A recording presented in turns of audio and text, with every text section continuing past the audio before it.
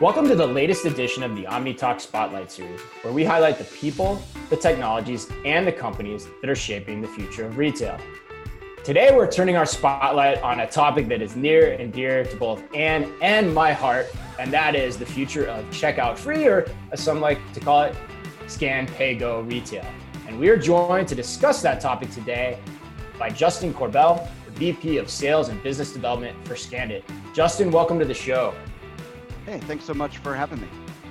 Yeah, man, this is cool. I think we've been wanting to do for, I think it's been a couple of years now. I think we saw you guys first at NRF, and we'll probably get into a little bit, but we got to see some of the very cool demos in terms of everything Scan and Go can do in terms of barcode scanning, different AR technologies, whole kit and caboodle.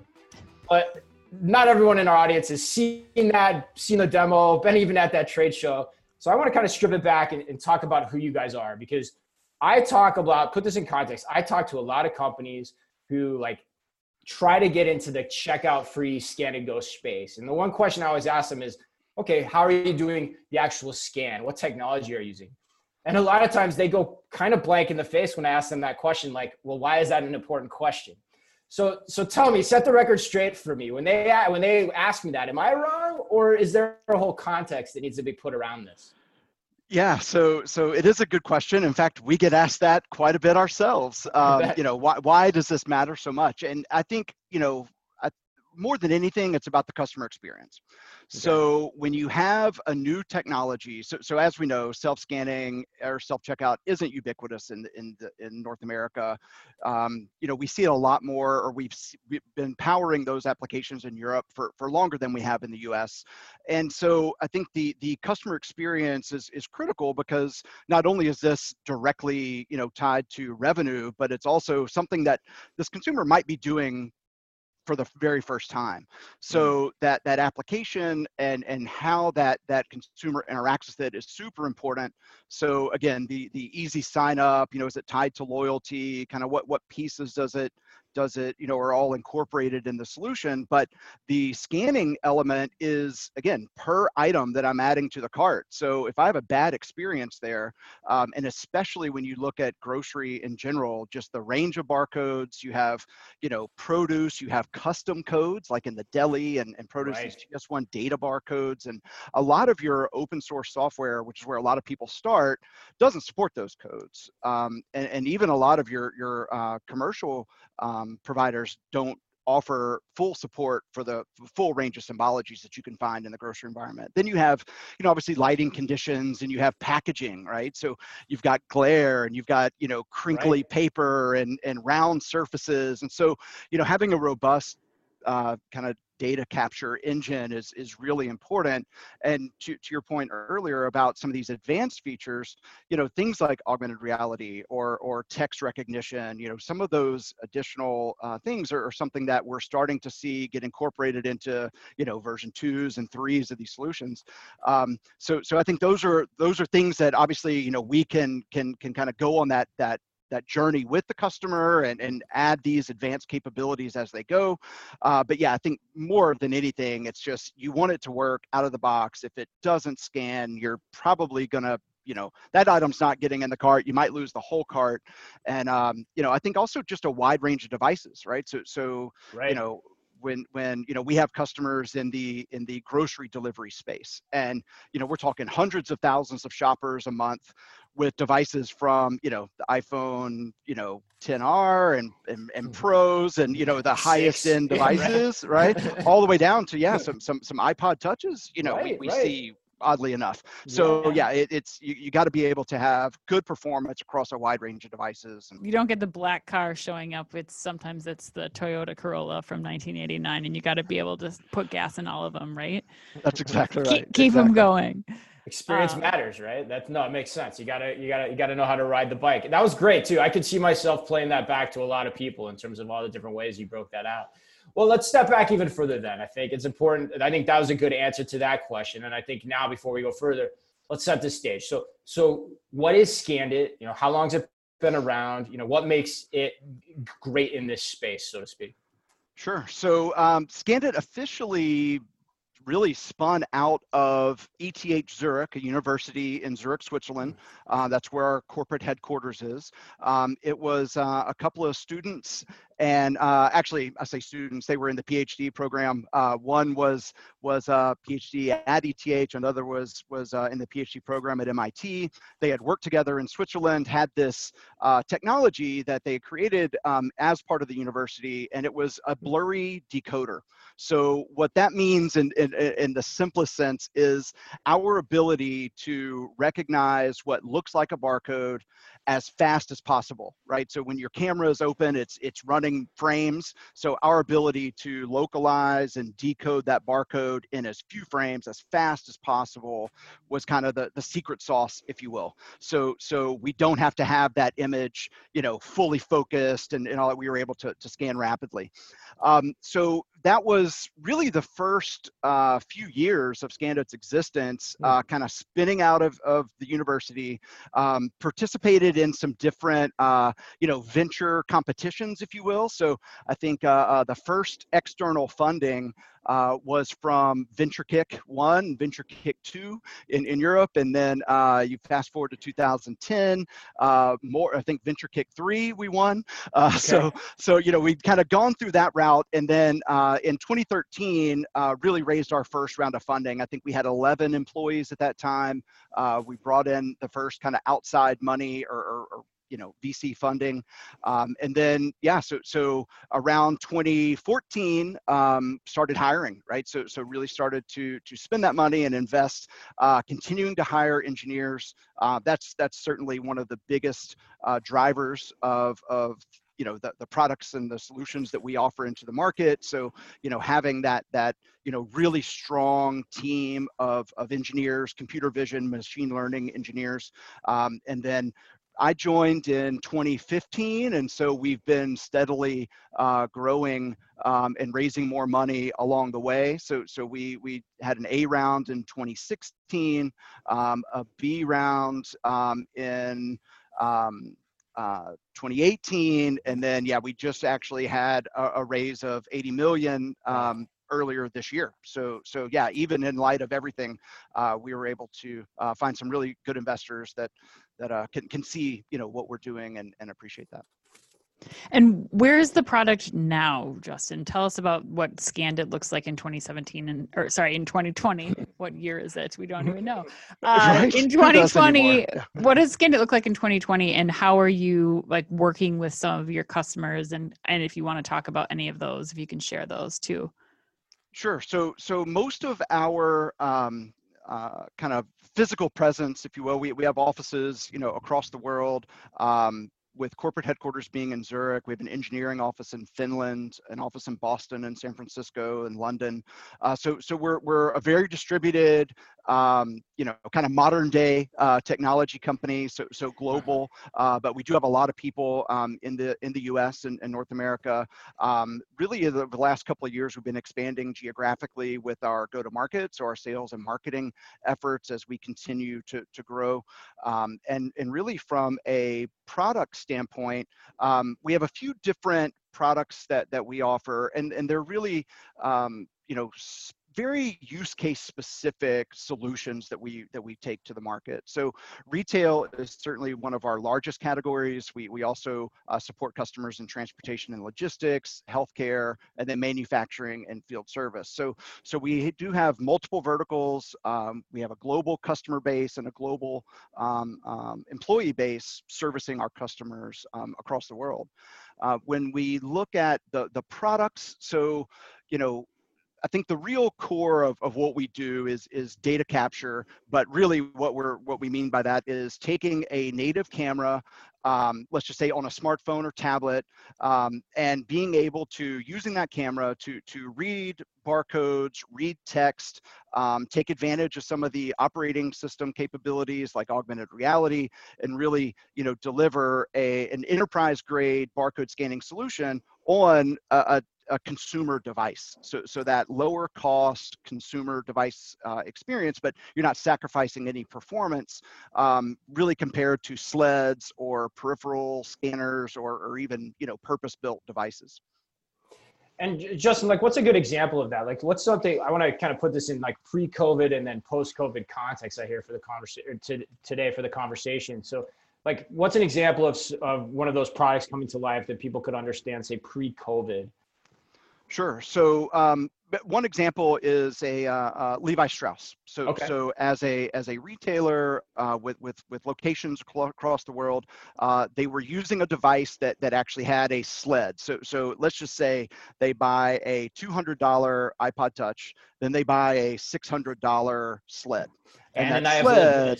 Yeah. So you get it, right? So the Oh, challenge yeah. is when it's time to refresh those devices, now I have all this additional expenditure to buy an additional piece of hardware that quite honestly, not every employee uses. So what was happening was they were using the barcode scanner for a lot of their, receiving and, inventory management, all those, functions, but really an expensive device, and they didn't need all the functionality that they got with it. So what was happening was it was time for them to refresh their devices, and they didn't want to incur that cost of that additional piece of hardware. So by moving up to a more current smartphone, they were able to, they already had their native applications that they were running on those devices.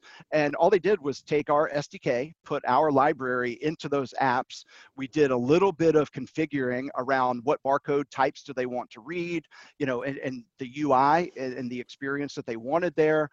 Some unique characteristics like, hey, if I stop using the scanner for 10 seconds, go ahead and turn off the camera, right? So just some little, Right. Functionality and really kind of built around how they were using the software. And yeah, so now, we're rolled out across all their stores.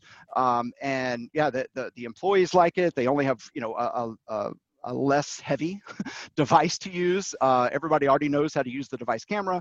And so, yeah, it's been really seamless, but the benefit to our customer is usually, lower TCO, so lower total cost of ownership for the devices that they use. And then also, a lot of times there's performance improvement. So we have some functionality where I could scan, 10 barcodes all within a single frame. So being able to, let's say, take a task like stock taking and make it faster can make those employees more efficient, and then they get to spend time doing more valuable things like helping customers instead of, being in the back room scanning items one by one. Yeah, I remember that. That was the most impressive thing from the trade show floor, was actually being able to see the entire shelf stock position from just one viewfinder in my personal device. We'll get to that in a minute, but okay, then, all right, now let's go post-COVID. So that makes sense with Levi's. Now, what are people asking for? Because I have to imagine, like, the world has changed a lot. People are now really looking at this checkout free concept. Is that true? Like, are you seeing that type of activity, coming into play? We are. I would say, at any given time, we're probably talking to, 5 or 6 grocers predominantly about self-scanning. But really, I would say in the last 6 months, there's probably 30 or 40 of those conversations taking place. So, we certainly have companies at varying degrees of readiness. Some were already doing this. So, for example, we've been working with 7-Eleven on their Scan Pay Go for, I guess, really since the end of 2018. And Ahold in the Northeast US, right, Stop and Shop and some of those brands, we've been working with them since, for the last 3 or 4 years. But really some of the new projects that we're getting involved in are people that are really responding to COVID, right? So now it's about how can we do contactless, how can we really kind of give this omni-channel experience, right? Let's give multiple places in which a customer can buy. And so those that are trying to do this themselves, either they can use a third party, an ISV that kind of offers something more out of the box, or they build it themselves. And yeah, I think a lot of it is, okay, we know we have to do this. Now, what's the best way for us to do it? So I think now there's just that, yeah, they just accept that this is something that they have to offer their customers. And Justin, what are some of the things, I'm kind of curious, like as you're seeing this influx of 30 to 40 people you're talking to on a monthly basis, what are some of the things that they're challenged by right now? Or what are some of the hurdles that you've been able to help them get over to kind of get to this next step? Yeah, I mean, there's some simple math around this, and there's obviously a lot of data supporting it. But one of the things that we've seen, we actually just did a webinar series on self-scanning, and we brought in Insider Trends, and some of the things that they were telling us is that there's about when you offer Scan and Go, you can expect really at a minimum about a 10% increase in revenue. Um, they're showing that up to a 25% increase in basket size. So that's interesting, right? That, if I'm, shopping through any other means, if I'm, spending, I don't know, $10, now someone's going to be spending, $12.50, right? Or they're going to be spending more money with us. So that's certainly important. I think there's a lot of infrastructure. As you've probably been in some of these stores, and it's like a Faraday cage, right? Like you can't even get a cell signal. So being able to make sure that the store Wi-Fi is good and that it can handle additional traffic, making sure that you understand, do you want to support some actually include like a wand or an actual physical scanner, almost like a shared device where people can get one and go through the store. We're not really seeing that as much now, right? Obviously, people don't want to share devices. But I think the promotions are really important. So understanding, how are you going to roll this out, right? Is it part of your loyalty program? Are you doing something with, in-store marketing? Are you promoting this? Are you messaging, or is it going to be the same application, or is this a standalone app? So there's a lot of those things that people are trying to figure out. Shrinkage, or kind of that loss prevention comes up. I would say that some are more concerned with it than others. But I think for the most part, we're not seeing anything outside of, the percentages that already exist within the store environment. So we haven't seen that this leads to any additional shrinkage. So yeah, I think for the most part, it's just questions about, how do they do this? How, what's the best way to market it? And when usage grows, what do they do? What are some of the advanced, features and functionality they should consider over time? So yeah, they're pretty broad ranging conversations, but I think they're all, the right questions. Yeah, that's interesting. Ann and I have always been of the opinion too that last point around shrinkage is more about an operational design question than it is really about the technology question inherent into what you're talking about too. But I think to that point, one thing I want to ask you about or double click into a little bit is that takes a lot of partnerships too. So as like you guys are, say you're working with, let's say like 7-Eleven, and you're figuring out how this thing continues to evolve. You must be bringing a lot of partners to the table too. Like who all is coming to the table with this? And across, these 30 or so retailers to have these types of discussions? What other partners need to be involved in this for retailers to think about this the right way? Yeah, I think a lot of it is, do they have their own development resources and they want to build this out themselves, or do they just want to take an existing solution and have it customized for them, right? Sometimes it's just as simple as skinning it with some colors, slapping a logo on, and you're off and running. We work with some ISVs that offer these turnkey solutions. We also work with integrators and app development firms as needed, but for the most part, the ISVs, we work with some that really focus on the long tail, so like Grocer Key and Future Proof Retail, which are working with kind of mid-size, and then Zinnia Retail, actually from Minneapolis area, probably a neighbor of you guys. So what we're doing with them is pretty interesting. We've been working with them for several years. We actually did some pop-up store stuff that they were doing with Target, and I think Vineyard Vines maybe.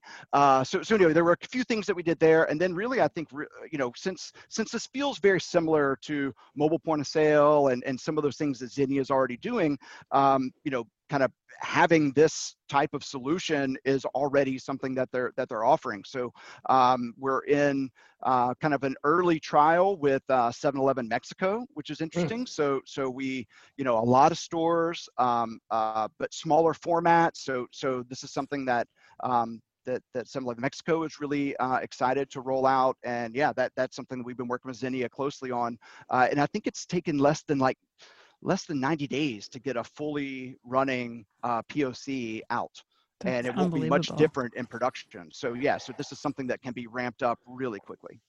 That's wow, that's amazing, especially given everything that's been going on. Yeah, I think that's it's an interesting through line in the conversation too. Is I think even with all the activity around checkout free retail, scan and go, there's also the part about the redundant point of sale system that you're actually able to create through this whole process. Like I can remember being in Target stores when they had that big point of sale outage, I think it was like a year and a half ago or 2 years ago, and I was like, my God, if we had this checkout free scan and go capability running redundantly, not necessarily in replace of, but redundantly, I could have solved all my problems and could have solved all that store's operational headaches that day too. But Justin, where are you headed? You've got all these pilots going and projects going. What's kind of on deck for you guys in the next year or so? Yeah, I think from a product standpoint, we have really two ways that people are using our software. So we have this SDK that you can put the library into your existing native application, and we support all those frameworks like Xamarin and Appcelerator and some of those. But we also have a web version, so a web SDK. So people that are building web applications can actually, it's just some JavaScript. They can actually drop into the server side and be able to enable barcode scanning using the device's camera, even in a web application. So those two products, obviously there is advanced functionality you get on the native side. So that's really where we're investing a lot of our kind of R&D dollars into continuing to improve just our baseline barcode scanning capabilities. So, being able to, again, low light, bright light, glare, compensation, all those things that are kind of our staple today, continuing to make improvements there. But also I think it's really around AR. And so AR, I know, can mean a lot of different things. But for us, having augmented reality on a native device can really enrich that customer experience. So I can't reveal names, but we are working with a grocer today who has this deployed in an app in a handful of stores. Actually, I take that back. 15 or so stores. But what they've done is when I scan the barcode, it will show me details about the product. And then through an AR overlay, I can click in and actually get recipe information, which then gives me an entire shopping list with wayfinding. So it's telling me where is this in the store. So just enriching that experience where today, again, it's all about that, how can I get that e-commerce experience, that digital experience in the physical store? And that's a great example where I could see product reviews. I could see, any additional information. You could serve up coupons, right? So again, if you know my loyalty information and I'm trying to scan a 12-pack of LaCroix, you might want to tell me that, this competing product is actually on sale, right? So there's a lot of things that you can do in the app today. I think we're really at the very basic, kind of functionality and probably to some extent the expectations that people have for what this needs to do. But we certainly envision this becoming a staple for shoppers in the future and something that they will use just to give them more of that digital experience while they're there physically shopping. Yeah, Justin, you mentioned it too. I think with the Levi's example, where are you seeing things then go on that front? I think going back to the trade show thing I was talking about before too. Where are you seeing it go on the employee side or the sales associate side in that AR realm as well?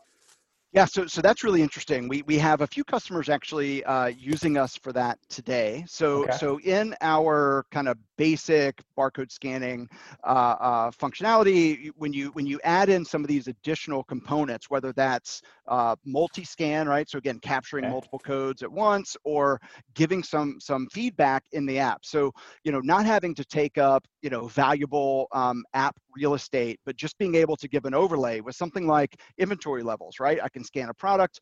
What typically happens on your purpose-built device is I have to scan, then I have to look, then I have to click through, sometimes multiple screens to get to that information. But now you can just give a visual overlay, right? I could show you inventory levels. I could tell you what should be in the back of house. I could tell you when the next delivery is scheduled. So being able to really put more valuable information into the hands of that store associate in real time, it is something that a lot of people are starting to take notice of. So as we talked before, you can lower the total cost of ownership associated with this, but or what our software can do on a consumer device, but being able to see that on the employee side, and even in B2B scenarios, whether it's last mile delivery where people are bringing their own device, or the store associates and people are rolling out consumer devices, it's also an easier way to supplement devices, right? So we've seen, in grocery where a really large footprint store might only have 10 scanners per store. So you literally have employees that aren't able to perform their functions. And so being able to supplement those devices, maybe they're not ready to refresh them all, but just rolling out some lower cost smartphones with this functionality can make everyone more productive, and you're not really spending a whole lot of CapEx to do it. Yeah, and that's been, I've seen that experience too firsthand. And the other reason I love doing this show is that Ann and I have lived retail. Like I actually want to pull what you just talked about in context, because the way I think of this, and when I saw it, just for everyone listening, if you've ever been in a store or worked in a store, what this means is I can literally hold my camera up to an entire aisle of shelves, say at a Walmart or Target, and I can literally see the inventory disposition of everything that's supposed to be there through my viewfinder. So the amount of time that saves me in terms of merchandising and zoning versus old world, where I had to go and scan each one of those things to find them individually, I can see it all once through my viewfinder. And that is powerful when you start thinking about what that can mean from an operations perspective, especially considering what you talked about with devices and whatnot too. Right. All right, man. Go. Oh, I was just going to say, and I think the whole customer side of it too, and what that, if you have this level of scanning capability in the back of house, what that also means for the front of house experience for the customer. Like we said earlier, Justin, it's about whether it's the third party delivery person or me as a person using Scan and Go for the very first time, making sure that we have that consistent experience across the board is going to be really important as this technology rolls out too. Yeah, Justin, to that point, you're like closer to anybody on this. Like 5 years out, what are we all doing with our mobile phones inside a store? Like, how do you envision that? I mean, you're on the front lines. What are we all doing? Like, how's this going to work? Yeah, I think, in most, kind of technical evolutions, you end up with things getting smaller, right? Yeah. But I keep looking at smartphones and they keep getting bigger. so I think, one of the Apple rumor sites is talking about the, whatever is being announced, I think tomorrow, it's all these devices, they're getting bigger and bigger. So yeah, I'm not really sure what it's going to look like, but we do know that the capabilities continue to improve, right? So the camera quality, the image sensors, the processors, I certainly, LiDAR, right, is supposed to be coming out on one of these new smartphones. It's already in some of the tablets. So what that gives us is the ability to do a lot more, mapping, right, of that physical world, being able to recognize a lot more. So to your point, being able to scan a 3 or 4 foot shelf section with a smartphone, just, being a few feet back, really is because of the camera capabilities, right, that exist. So as long as those continue to improve, you'll have a lot more, kind of spatial recognition. There's a lot that we'll be able to do. Plus, our approach of doing things like, leveraging machine learning to help you recognize an object, right? So this could be as simple as, oh, I see a box of Frosted Flakes, but oh, you know what? That's the wrong box. And so just having the camera recognize that could be huge, right? So computer vision works for website operations, but now you can actually put it into store operations to make sure everything's exactly. So and that's something that obviously takes a lot, right? So you have a huge, maybe a image database that you have to work through, and those change frequently. So packaging and all of that can be a big issue, but they don't have to go change their entire supply chain. They can just provide that. I'm thinking of a CPG can make that information available to their retailers, and then you feed that into the software, and it can help you detect those things. So that's certainly big. But yeah, I imagine the object recognition is certainly big and something we're already working on. And yeah, I think augmented reality is going to continue to evolve and become more accessible, and I think the biggest thing is finding what's that practical use. So we're starting to see it, right, with recipes or with special offers, coupons, and I imagine that's going to evolve quite a bit as well. Mm-hmm. Yeah, ROPS too. Yeah, no, that's fascinating. It's interesting. Like that's a whole nother angle that I'd never even considered part of this conversation around like why kind of this scan and go, or even I don't even know what you call it on the employee side. Maybe it's the same thing, but like there's just there's so many angles to this as the next step in the evolution of retail, and so many pivots that retailers can take by starting to think in this way, with this being the underlying foundation. Fascinating stuff. All right, Ann, I think we're running along on time too. Yeah. So we'll get it. Let's get into how millennial are you, Justin? You got to do this. Ready? Yeah. I don't know. Especially the first question. Okay, Justin, when you're paying for your groceries, are you pulling out a credit card or are you using some form of mobile payment? Please answer this the right way. Yeah, you don't have a choice. What's a credit card? Yeah, so yeah, I'm certainly Apple Pay wherever I can. But yeah, other than that, I would have to go to a credit card as a secondary option. Okay, good answer. I like that one.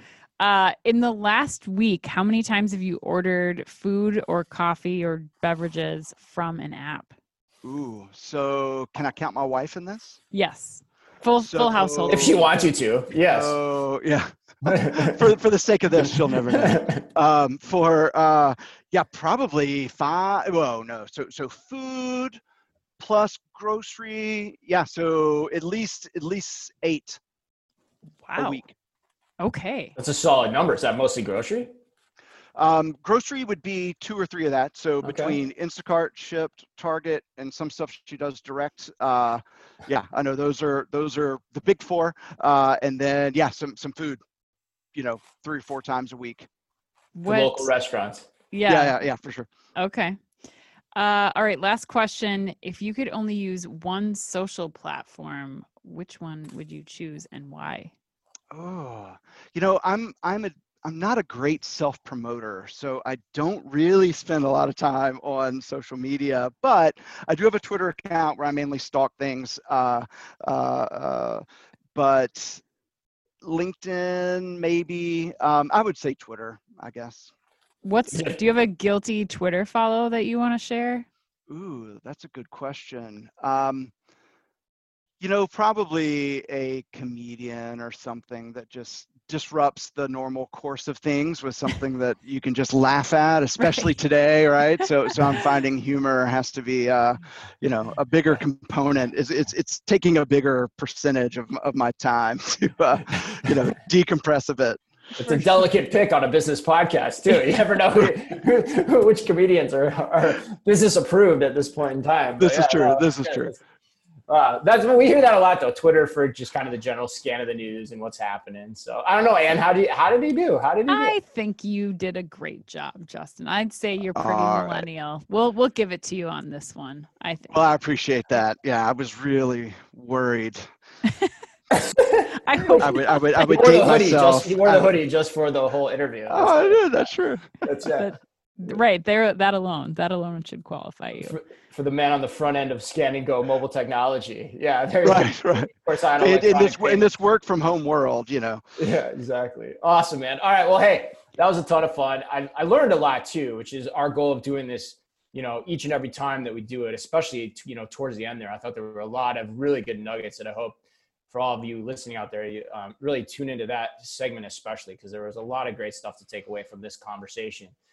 Justin, if people are interested actually in, having this conversation to an even greater degree with you, or say they want to check out more and learn more about ScanIt, like what's the best way for them to do that?